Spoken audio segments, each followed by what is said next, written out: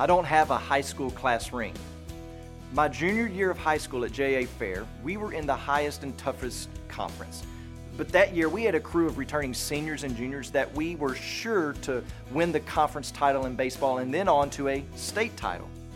And I was absolutely positive of it that I chose not to purchase a class ring in the fall of that year because I knew that come springtime, I would need to be purchasing a state championship ring.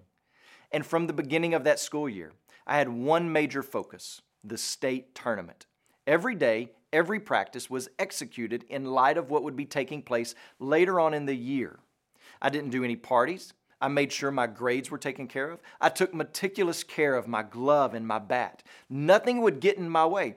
All of that because I was living in light of a future day. That type of attitude and lifestyle continued into my college days, living a certain lifestyle in hopes of a future day reward. All of my hopes and dreams and ambitions were wrapped up in baseball, in winning, in going to the next level.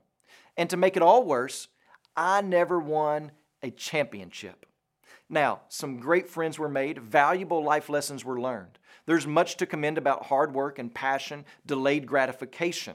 Like Dave Ramsey says, live like no one else, so one day you can live like no one else.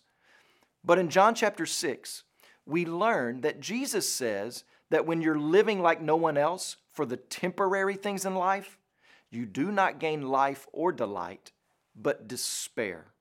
When you're laboring and striving for those things that perish, you're wasting your life. Trophies and banners, the next level, are all temporary and ultimately a letdown.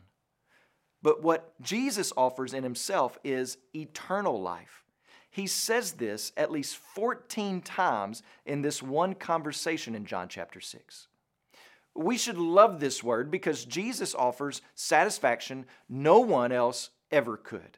He was and is and always will be the answer to the elite athlete with nothing left to prove. The answer to everyone who knows that more of fill in the blank won't solve the emptiness. So our pursuit in life should not be in acquiring more stuff of this world, but in savoring Jesus, whose Spirit not only acts like chemotherapy in a cancerous human heart, healing it from the inside out, but also He is the gateway to the next life, eternal life, offering a sense of meaning and purpose that fulfills this life. As you pray today, please remember Brandon Lingle and his family, our missionaries in Thailand. And also remember the Inzama Life Word broadcast that's heard throughout Ghana and the Ivory Coast.